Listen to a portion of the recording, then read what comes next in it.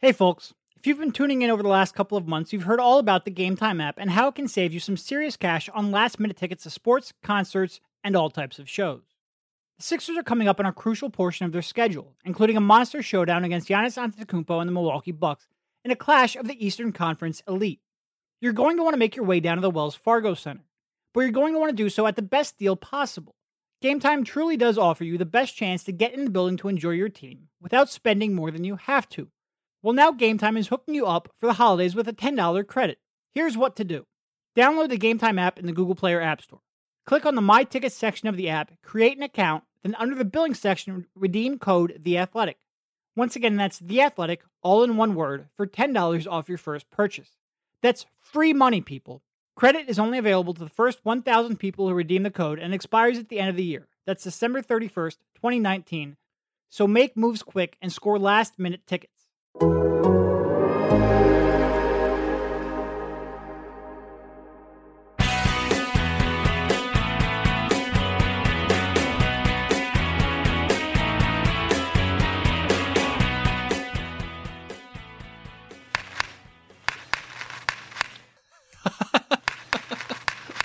Welcome, everybody. This is Derek Bodner, joined by Rich Hoffman on this week's Sixers Beat, part of the Athletics Podcast Network.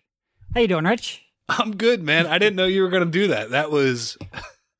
man. I guess that was a joke made for a person of one, an audience of one. I guess to bring everybody else in on the joke, the Wells Fargo Center, if you were at the game and you happened to read Rich's tweet on the subject while you were there, because I think a lot of people didn't notice it until you pointed it out and then you couldn't unhear it. But the Wells Fargo Center speaker system had a pop coming through, and it was driving Rich and I insane. Rich a little bit more. Rich was really struggling to deal with it. But like I said, once you heard it, you couldn't unhear it, and it probably started, I'd say, late first quarter, and went through the entirety of the game. And for as much as there was to be frustrated by with that game, from the Miami defense flummoxing the Sixers to maybe some of their late game coming up short, the speaker system was far and away the most annoying for me. Far and away. It was might have the most long-term impact on my emotional health too. That was bad. It was like a broken amp. Yeah. At a rock show, and it was so annoying because there wasn't rhyme or reason to when you would hear that pop or that crack, whatever you want to call that sound, and it was driving me insane. And it mirrored the game as the Sixers let their hands off the rope and couldn't execute against the zone, and were seeing they saw their defensive intensity drop.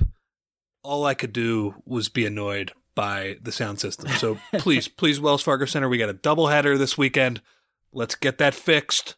And the other thing, some people agreed with me, and they suggested turning off all sound. And you can't do that because I believe they did that for a Knicks game a few years ago, and it's the weirdest thing ever. And that would also be weird. But please fix that, because as the Sixers were playing awful in the middle portion of that game, I couldn't even focus on it because it was so distracting. It was not great, but we will move on from that. Just wanted to get a little inside joke in there for you, and really, honestly, just give you a little PTSD if I could. So your Sixers, they are now your fifth place. My Sixers? 76ers. No, you're like the audience's Sixers. Okay.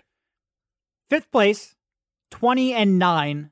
Like 3 days ago, they were in second place in the Eastern Conference, which shows you how volatile things can be, and also why scoreboard watching and standing watching is a little bit of a waste of time at this time of year.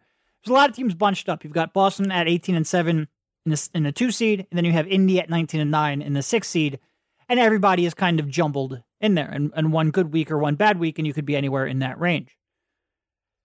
Hasn't been the most inspiring basketball over the last 2 games, though. You had that dreadful loss against Brooklyn, probably the second worst game of the year outside of that Orlando game earlier, back in early November, and then you had a frustrating one against the Miami Heat, a good team, a team they previously handled with ease at the Wells Fargo Center, and your first loss at the Wells Fargo Center on the season. They are now 14-1. We'll start off with the Miami game, since that is the most on our minds. What was sort of your main takeaway from that game? That game of the two felt less concerning to me. Would you agree? They certainly played better in that game, yeah. Yep. It just felt like the story of the game, and this was something that we harped on afterwards too. I think all of my questions in the postgame, whether it was to Brett Brown or Embiid or anybody, was about Miami's zone defense. And how many possessions did they play against the Sixers? 53. Which was more than double that they had seen the entire season. No, it was funny. I came out, I looked that up in the second quarter. The Sixers had played 49 possessions against the zone heading into the game against Miami. And they were actually the 5th ranked offense in the league through that point. And with the way the second quarter was going, I mean, I have to go back and double check, but I'm pretty sure they played every single possession in that quarter in a zone. Maybe there were 1 or 2 man-to-man sprinkled in there, but it was almost entirely zone. It was like, oh my God, they're gonna double that 49 in this one game. And that ended up being the case. It was the most zone Miami has played all season. So Miami is one of the teams most likely to throw a zone at you. But even that is sort of overstating it. They've used a zone defense on 4% of it, just under 4% of their possessions. They used it on 53 out of 89 against the Sixers. Most they've used it all year. And they scored 90.6 points per possession. What was the, do you know what the number was before on the 49 possessions? It was like 112, something in that range. Okay, so very good for half. Yeah, and that rates points per play, which is slightly different.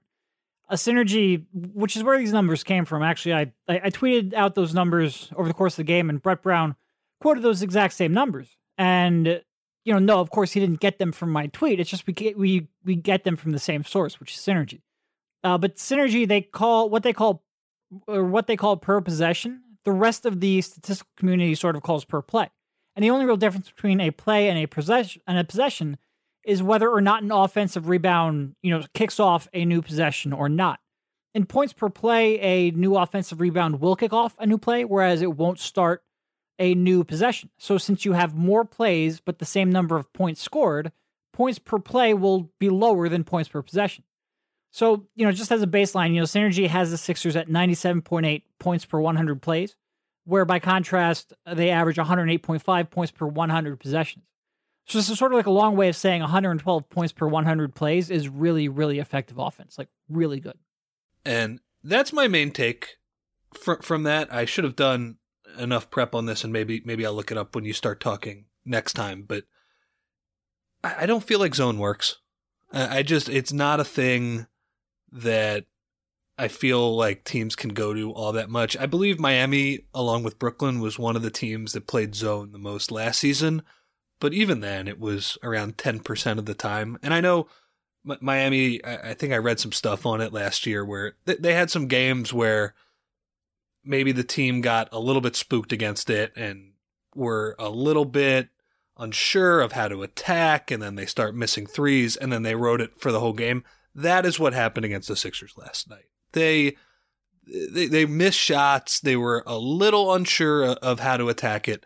I do think watching that game last night, JJ Redick's absence felt particularly notable against the zone, which again, you don't see that much, but just not being able to account for him with one person, it always felt like whether he was getting open more, which I think he was getting open more against the zone, or the attention that came from a defender getting to him late would open up something for Embiid inside. Maybe he'd find Simmons underneath. It just felt like they don't have the quick release sniper type. That hurt them a little bit. That said, I think they just missed shots. And well, that's go ahead. No, you go. I was going to say they have one quick release sniper guy in Mike Scott, and he was just completely off. Like he had, I think, 2 different corner threes during that run that he just bricked. They did not shoot well at all. And that to me, honestly, going back and rewatching that second quarter, the third quarter, I think there were, I think at some point missing shots sort of got in their head a little bit. But I think in that second quarter where they were outscored, 37-19 or something of that sort, I think they had the shots there. Like they got 5 open corner 3-point shots in one quarter of basketball. I think these Sixers are shooting 42% on the year on corner threes. It's quite literally the most valuable shot in basketball. It's right neck and neck with the shot at the rim. So for you to be able to get 5 of them in one quarter of play, I think they average maybe like 6 or 7 per game on the season. 5 and a quarter is high value shots. And Korkmaz made 2. real early in the second quarter. And to be honest, I thought Miami's about to bail on this zone. I didn't think it was tenable. Weren't they up 41-29 at that point? 41-29 with like 7.5 minutes left in the second quarter. The rest of the game, they went 1 for 8 from the corner, not from 3-point range, from the corner, which again, they're making 42% of the season. I had somebody. And the only make was Tobias late in the game. Real late in the game. Yep. Tobias had an open corner three. Mike Scott had open corner threes.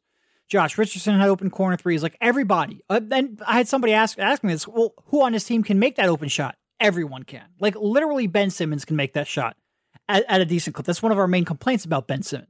That is the easiest 3-point shot in basketball. That is one of, if not the highest value shots in the game.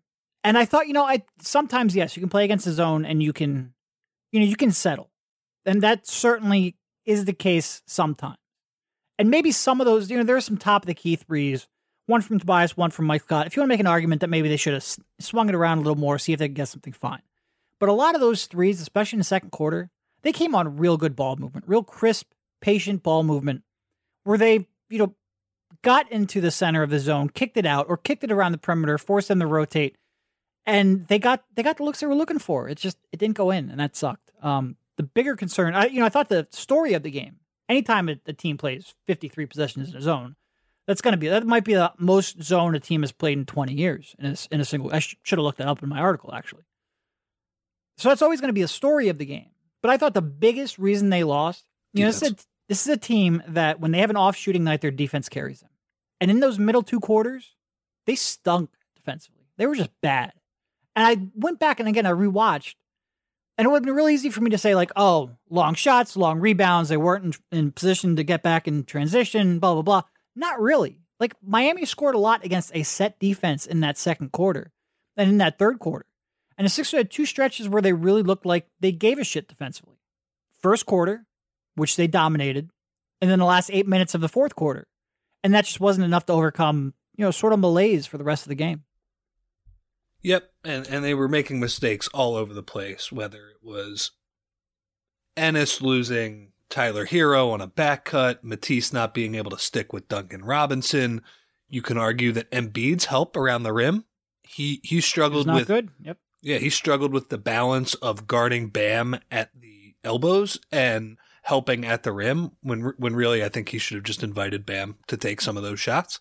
But yes, he was not sharp on the defensive end in those quarters, and it's like you said, they were great at the beginning of the game. Matisse had he had his normal, 7-0 run where he gets a steal and he makes a 3 and he's just, he's completely dominant, and they get up 29-19 in the first quarter. And then at the end of the game, they turn up the pressure, whether that's in the half court or the full court, and Miami craps their pants. And unlike the Toronto game where the Sixers were the ones crapping their pants, this one felt like it was more the Sixers' pressure getting to them, where I thought it was more to do with their length. I mean, look, Miami was a little bit shook. Kendrick Nunn, of course, bricks the 2 free throws at the end of the game. Well, that was a karma police coming back for that bullshit bank 3 he made earlier. And he made another one at the end of the shot clock where he swished it. But if you look at the release, it was such a prayer. He barely let it go. Robinson also made one at the end of the game. I thought it was interesting that pretty much everybody who was interviewed after the game on the Sixers side made the point that, we did not play that well defensively. We did not do what we needed to against the zone. They all slipped into their comments, hey, they also made 4 BS threes at the end of shot clocks. And I think that is true. But it just goes to show how many things went wrong for the Sixers last night. Their defense sucked in the middle couple quarters, and I agree with you there. And they were bad shooting against the zone. They had a freaking look to win that game. Yep. They had Al Horford on the wing, decent shot. I think sometimes we overanalyze those last looks where, I saw something on Reddit where he should have Richardson should have back cut, and I saw a bunch of people on Twitter saying Simmons take the ball to the basket. The point is the Sixers should not have been in that situation. Yep, that's the main takeaway there. But also, I didn't mind the shot. It's a decent look for Al Horford. You had a 35% chance of winning that game. Yeah, It's not bad. And then you don't get the rebound, and in a lot of cases, I think you probably do get the rebound with Embiid crashing. Just wasn't meant to be. But overall, I thought there were a lot of things they did wrong, but it was a little less concerning than that Nets game, just because at some point you're going to have a stinker at home. You're just going to. And Miami is a good team. Jimmy made a smart play to get that foul on Embiid late. They made shots. They played pretty well. They have beaten all of the other good East teams at home this season. So I don't think that's a loss where you get too frustrated. You're going to have those during the year. But yeah, they have a lot of stuff to clean up from that game. And I think the key here is I'm not that concerned about losing to Miami. You need to come out this weekend and play better basketball and not let that linger, because you're not going to go 41-0 at home. It's one of those things where I think a loss could be a good thing in a way, because they have these three, the Dallas and without Luka, and then Washington. Those are not huge games on the schedule, although you better want to beat Washington after what happened a few weeks ago. But with Milwaukee coming in after that, and then after New Year's, they have some marquee games. There's a Boston game in there. They need to refocus and play better. Yeah. No, I think I agree with most of that. I do agree that we spend way too much time on last second plays. They got themselves into a spot with 7.5 minutes left where they had to play perfect basketball to win. And the fact that they played almost perfect basketball instead of perfect, that's not a huge concern to me. I think that last second shot, is Horford the guy you want taking that shot? No, probably not. It's certainly not with the way he's played since coming back from coming back from his injury. And we can talk about that in a second. But it was a reasonable look. And look, Miami, you brought up those two bullshit end of clock threes. They made 3 of 13 over the last 8 minutes of play. And 2 of those were Hail Mary threes with the shot clock expiring, one of which banked in. I mean, the Sixers defense was absolutely locked in, which becomes, a little frustrating that the rest of the game wasn't locked in. But they turned it up to a degree that they can't over a 48-minute game. No, absolutely not. Yep.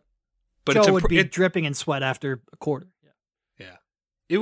It's impressive though when you see it, for sure. And we've seen that even before it was this all defense team. I remember, who was it again? I think there was the game against Oklahoma City last year where Jimmy was wearing the headband and he got the steal against the press at the end of the game. They have these games where they turn on the pressure with Simmons and Tobias, and last year it was Jimmy and not Josh, and the other team starts to turn the ball over. And I feel like when you look at that last possession, the 5 minutes leading up to it were such a frantic scramble. Yep. And of course, Brett lost his last time out with the challenge on the Embiid foul against Jimmy before then. So you really didn't have time to set up a play. If you watch the game, the bench is Udoka and Kevin Young are screaming instructions as Nunn is taking the free throw. And you also didn't know if he was going to make or miss. You didn't know if you were going to need a three because he was still on the free throw line trying to get them one there. So I'm not too worried about that, but I am more worried about just how they look defensively in the middle 2 quarters, because yes, at the end of the game, you can't play like that at all times. I understand that. Simmons again turns up the defense to a level that I don't think he can play for long periods of time. He also played 42 minutes last night, but it can't drop to the levels we saw in the middle quarters either. Yep. All right, let's, I guess one other thing. How did you think, Embiid had, he took, I think, 9 shots in the fourth quarter, 5 of which, shot 5 for 9. I thought, I saw some commentary that, they did a better job getting the ball into Embiid in the fourth quarter. And by and large, I think that's true. They got that into the middle of that zone. He scored two shots on, sort of like floaters in the paint, getting around his man. One of them for an and one, and then one of them just to make. And then he also had 1 dime to Tobias where the defense collapsed on him and he found him. So, I think that helped. But I still, I go back to that second quarter and I don't think they, and Joe sort of complained about this after the game. He said he wasn't really involved in much of the offense in the first half. I just look at that second quarter and I go, that should have been, if they shoot reasonably well, that's a 40 spot they put up on that team. I can't get too outraged about their offensive strategy. I think they could have gotten the ball to him at the free throw line a little more. But again, it's a BS zone. It's not going to work for the long run. So he did grumble about his lack of touches, by the way. Not a new thing. He seems to grumble after a lot of games. I think we know this by now. But yeah, it just comes down to the shooting at the end of the night. And I think it'll be better on most nights. So I really think they were like legitimately one more made three away from running Miami out of that zone after 15 possessions instead of 53. I think that game was real close to sounding completely different. All right, let's go back to, first of all, let's take a quick break for a word from our sponsor, and then we will talk about the Brooklyn game. The holiday season is here, and we know what that means for football fans. Bowl season, as in well over 30 bowl games before the championship game on January 6th. If that's not enough to get you excited, the playoff push is underway for the pros. Need even more? The DraftKings Sportsbook app can get you in on all that action and more 24/7, 365 days a year. With so much going on this week, they have great promotions running every single day, especially this week. DraftKings is giving away 8 days of sportsbook gifts this holiday season. Be sure to check out the promos tab in the DraftKings Sportsbook app each of the 8 days leading up to Christmas to open your daily gift. You definitely won't want to miss what's in store for Christmas Day. With promos like these, it's no wonder DraftKings Sportsbook is America's top-rated sportsbook app. Download the top-rated DraftKings Sportsbook app right now and use code TOSS. For a limited time, all new users can get a free bet when you sign up. Plus, when you make your first bet, you can get a risk-free bet of up to $500. Don't forget, sign up with code TOSS to place your first bet, and you can get a risk-free bet up to $500. Only at DraftKings Sportsbook. You must be 21 years or older, Pennsylvania only, in partnership with Meadows Racetrack and Casino. Gambling problem? Call 1-800-GAMBLER. Restrictions apply. And now back to the show. All right, let's, the Brooklyn game. Obviously, you had no Embiid that game. He was out. Al Horford and Josh Richardson were making their return to play after their various injuries. What was your sort of main takeaway from that one? Again, that was a 109-89 loss to the Nets up in Brooklyn, which you traveled to, and that never seems to work out well. But probably one of the two worst games of the season. I don't think I'm going back to Brooklyn voluntarily. They get their ass kicked there. If it's not the regular season, at least. Or it's not the playoffs. Playoffs, yeah. I don't know. There's something about the Nets style with these, even if it's just Dinwiddie now, with these pick and roll guards who get downhill against the Sixers. I mean, the Sixers play a style of defense with both Embiid and Horford where they, we talk about it all the time. They chase over the screen. They stick to three-point shooters. They play 2-on-2 in the middle of the court. Horford looked terrible in that game on defense. And I wonder, even last night, I don't think he looked 100% Al Horford. There were a few possessions there where I thought, I wish he'd get out a little bit further on that driver and make it tougher on them. Although he was somehow a plus 21 in that game. Yeah, so. I have no idea. That was the most misleading. I mean, look, Embiid wasn't particularly good defensively for a portion of that game either, but that is one of the most misleading plus minuses you'll ever see. Yeah. So he played that drop coverage and he didn't play it well. Dinwiddie got around him on a consistent basis. Again, though, they shot the ball like absolute crap in that game. Early on, especially in the first and second quarter, I thought, this is a Nets team that was on the second night of a back-to-back, so you felt like you could run against them. And the Sixers, without Embiid, the one benefit is that Simmons doesn't have to wait for him. He can just play the speed he wants to at all times. And he was finding Horford for those trail looks, and he couldn't buy one. And that was part of it. But the defense was also not good. And that's a little bit concerning. I think that's largely what the numbers have said throughout the year, that those lineups, Horford and Simmons, no Embiid, have been elite offensive lineups, but they've been, I think, below average defensively, too. So if those shots are not dropping and they're not executing at the level that they need to, you have a night like you saw against Brooklyn. So, it's been a rough couple of nights for the Sixers here. But, I think it was a combination of the two. And, you're also not getting very good bench play either. Thibault really struggled against Brooklyn. TLC was back cutting him. Not great, Bob. Good old friend, yep. Yeah. Although, I think that's somewhat of a pattern with Matisse at this point where he'll show up against the Kemba Walkers of the world, and then whether it's Rondé Hollis Jefferson or TLC, maybe it's the hyphenated names that gets him. I don't know what's going on, but he it doesn't feel like the worst players he could physically dominate them. There's kind of no rhyme or reason to his defensive style, which makes sense if you watch him play with all the gambling he does.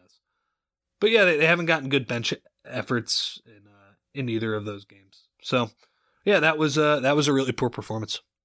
Yeah. So my first of all, I had two major takeaways from that game besides the bench. The first is that 7 games in 11 days is hard on an NBA team. And they looked like they had a lot of tired legs in that game. And look, people are going to be like, don't make excuses. Well, look, you play 7 games of basketball in 11 days. It's just a reality that you're going to be tired. And yeah, Brooklyn was on a back-to-back, but they played 5 games in 11 days. It is just, that's a lot of work for an NBA player. Winning 5 and 7 before that is pretty impressive. Yeah. And I think, you're going to see that in jump shooting pretty quickly. You're going to see that in maybe defensive focus and being beaten sometimes when you wouldn't normally otherwise. My other main takeaway was Al Horford. I don't know if it's coming back from an injury or if it's the stress that Brooklyn puts on a big man like that. He just looked like he had no idea how to even attack Spencer Dinwiddie pick and roll. Like, he was flat-footed a lot. He was being beat by just change of direction. And look, Dinwiddie's tough in that regard. He's a real strong, physical, but also quick guy who can change direction quickly in the paint. And Horford just, he didn't take anything away from him. He looked like he was hesitant, and he was, in terms of his, like, it seemed like there was always a worry in the back of his mind about the lob to Jared Allen or something of that sort. And he was caught in between in a way that he can't be. And I'm a little bit concerned, if I'm being honest, about Al since he's come back. He just has not looked the same on either end of the court, but especially defensively, because it's really what you rely on him to be. They really need Al Horford and Josh Richardson to return to playing like Al Horford and Josh Richardson. And the last 2 games, they just haven't. And it's been a little bit concerning in the short term, but probably nothing. Like, I didn't look at that Nets game and be like, well, that, there are some losses where you look at it and you just go, oh man, that feels like that's going to show up again later in the year. I didn't look at that game and feel that way. Like, Marc Gasol and Joel Embiid, that concerns me from time to time. Some of what Boston and Brad Stevens are able to do to Ben Simmons, that concerns me from time to time. Like, Al Horford and pick and roll, that's not really on my top 5 list of concerns. At least not unless he struggles for the rest of the season. I think, and there was a question asked of him before that game, if it was similar to stuff he was dealing with in Boston the year before, and he was like, yeah, it's somewhat similar. So that's a little concerning. I know his season in Boston last year, he had a stretch of the year where he struggled and he didn't look particularly good. And then by the time the playoffs rolled around, and it was even before that, the end of the season, he was back to kicking ass as we saw in Philadelphia. He played really well in the two games in Philly against Embiid. But yeah, they need to get him back to the active Al Horford that he gives the Sixers more speed, and I don't think he can play those pick and rolls quite as much dropping as Embiid, because Embiid is just this singular force around the rim that's hard to replicate. I think you would hope that Al would A, have a little more agility than that, and B, like you said, use that agility and maybe he gets scored on Dinwiddie a couple times at the beginning of the game, but at some point he figures out some sort of counter. And that just didn't happen. Yeah.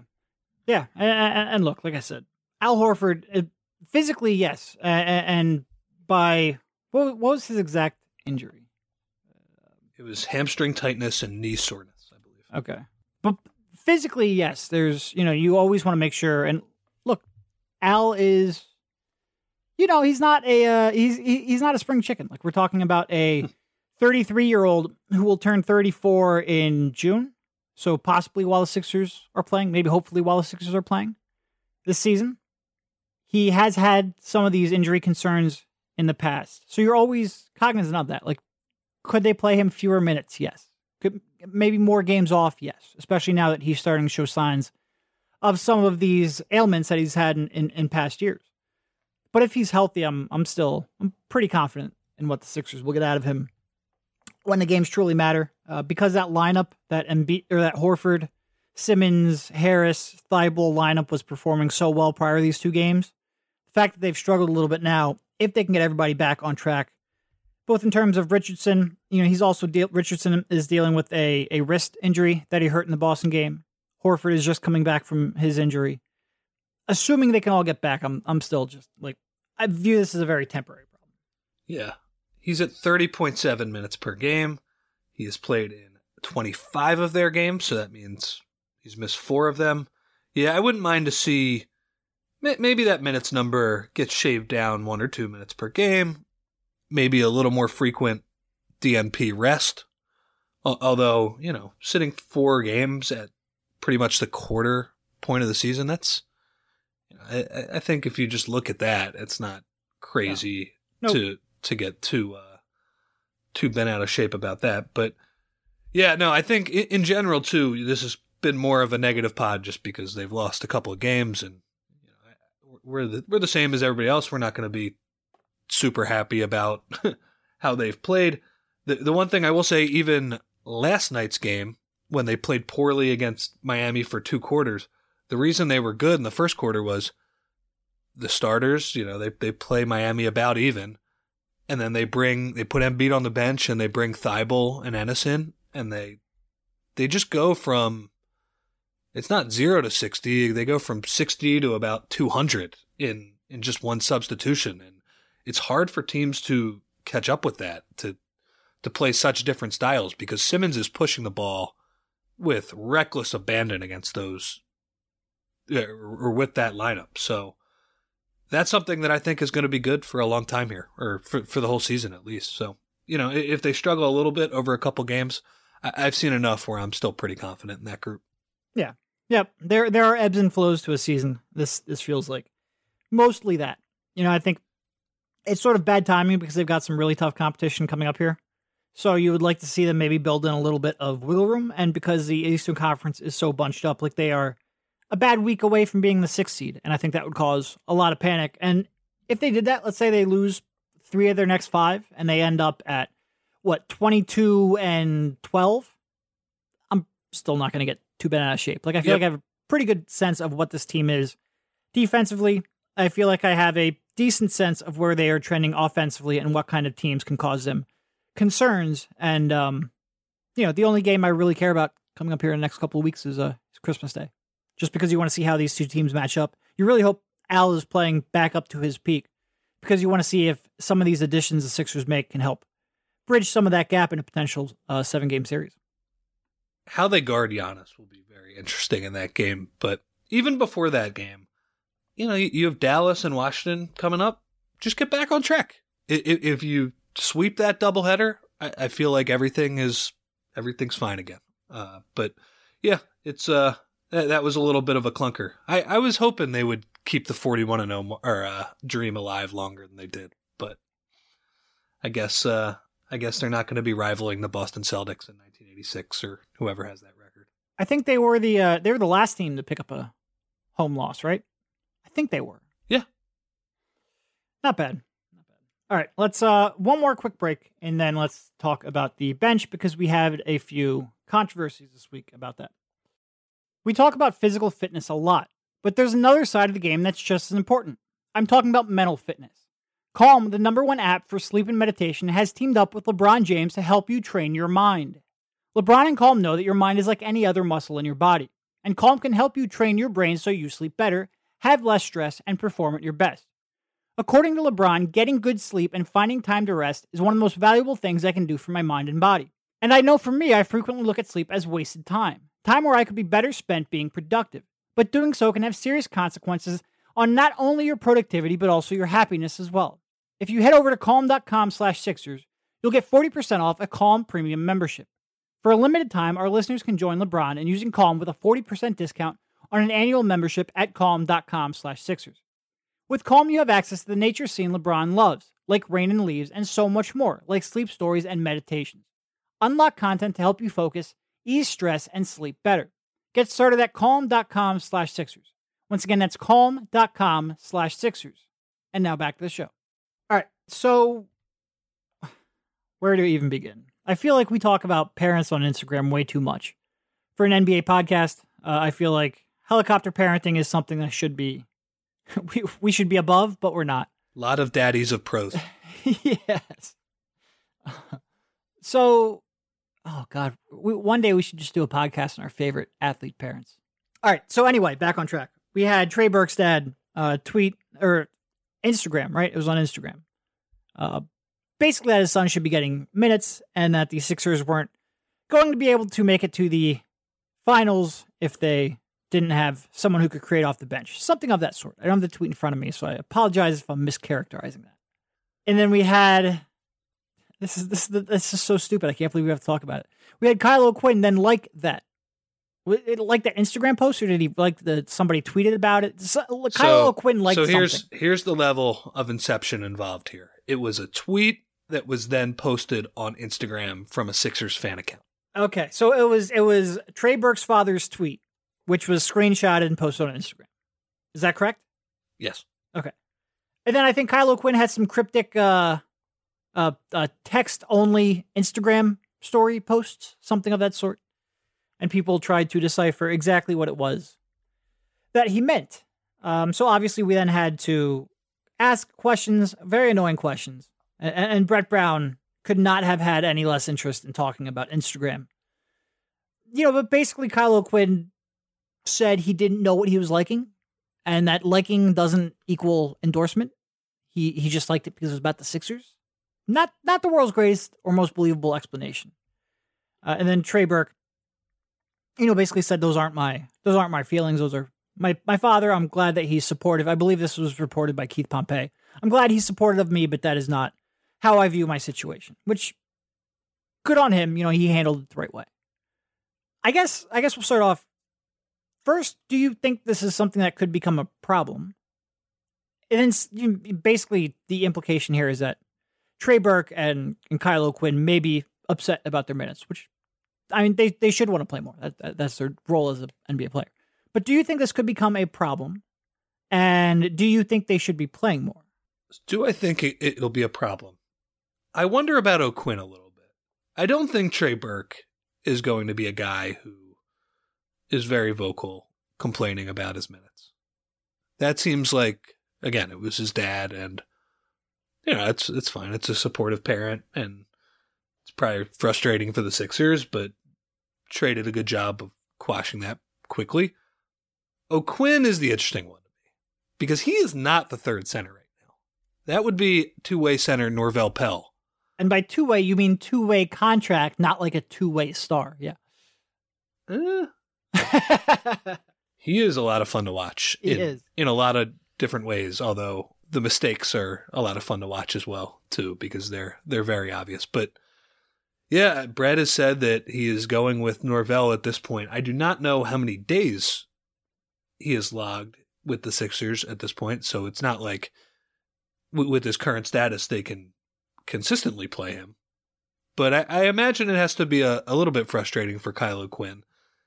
He came in, I'm sure, he talked about the role that the Sixers, I don't know if they promised him, but he was very clear that they were clear about what his role would be. And I assume that's when one of Embiid or Horford sits, that you get the minutes. And maybe even when those two play, if you're playing well enough, maybe you get a few minutes here or there. That's not happening right now. And Kyle O'Quinn, when he has played this season, the Sixers have been a disaster. They were a disaster the last time he played, which was Thursday night last week, the great win over Boston. I think they were minus 12 in his 12 minutes. They were very reminiscent of last spring, yeah. They were bad, and I think some of that had to do with Ben Simmons did not play well without Embiid in that game. But, I don't think Kyle O'Quinn's, the poor team play when he's been on the floor is all his fault. I think he's a better player than that. But Pelle comes in against the Pelicans and plays well. Gives them a shot of energy on a night when they didn't really have much. Understandably, that was the 5th game in 7 days. So he's the one I'm a little more worried about. And now, should he be playing more? I don't know. Right now, I think Pell is doing a pretty good job as the two-way guy. But like should he play a little more? I don't know. I don't think it's making a huge difference either way. And then when it comes to Trey Burke, it's the same thing with Neto. It's if Neto is not playing, it's why don't you play him more? With Burke is not giving you anything with his poor shooting. And then when the Sixers don't play that well with Neto, it's get Burke in. He's a scorer. He gives them something they don't need. It's like, well, what is he shooting from the field right now? It's pretty crappy if I remember. Trey Burke? Yeah. 42%. Okay, so he hasn't been lighting the world on fire. I agree. When he's hitting... With a 50.9 true shooting. When he's hitting his jumpers, I agree. He does give you a different element than anybody else on the team has. The problem is he has not been doing that all that much.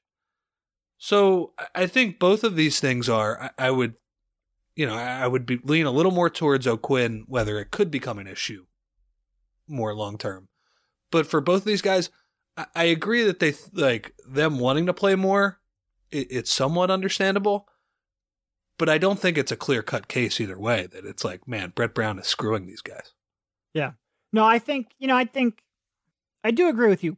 Kyle O'Quinn is the one I'm more concerned about because he came here and he was talked about how tough Indy was for him last year because he wasn't his playing time wasn't consistent.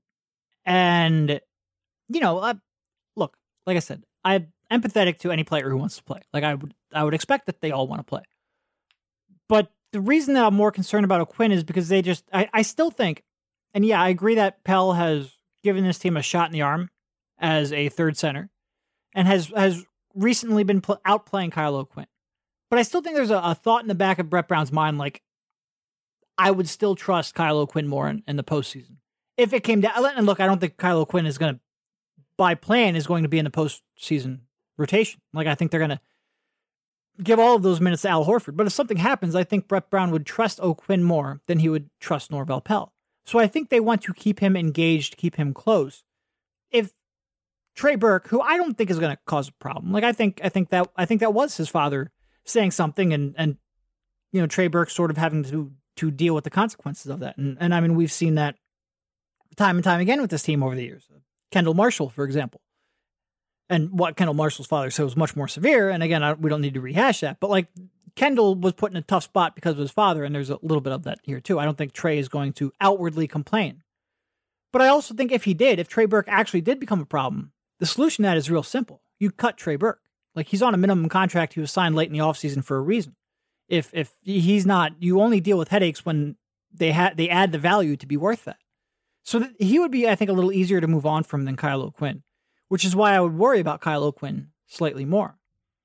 But by and large, I think this is something that is pretty low on the totem pole of stuff that I am worried about.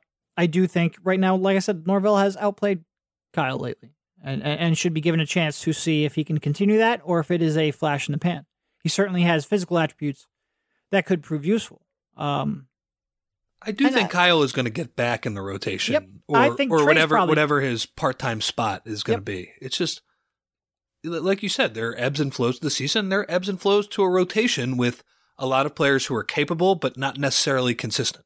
Yeah, and I think Trey, I think whether it's by injury or Neto really struggling or Brett just getting frustrated at Neto at one point, like I think Trey's going to end up getting back in the rotation too, which is why it makes sense for him to come out and be like, look, that's my father. I'm glad he's supportive of me, but that's not how I feel.